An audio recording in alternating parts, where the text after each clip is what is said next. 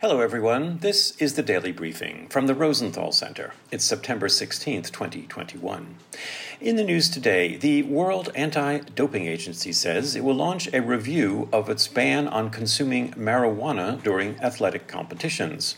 The decision comes 3 months after the controversial disqualification of U.S. track star Sha'Carri Richardson from the Tokyo Olympics for using marijuana. Athletes are banned from using pot during competitions, but this decades-old rule has come under criticism as the marijuana legalization movement scores victories in the U.S. and around the world.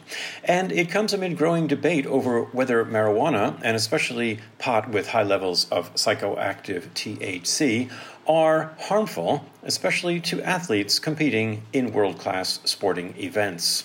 Substances are banned by the agency if they are deemed to enhance performance or pose a health risk, which marijuana clearly might.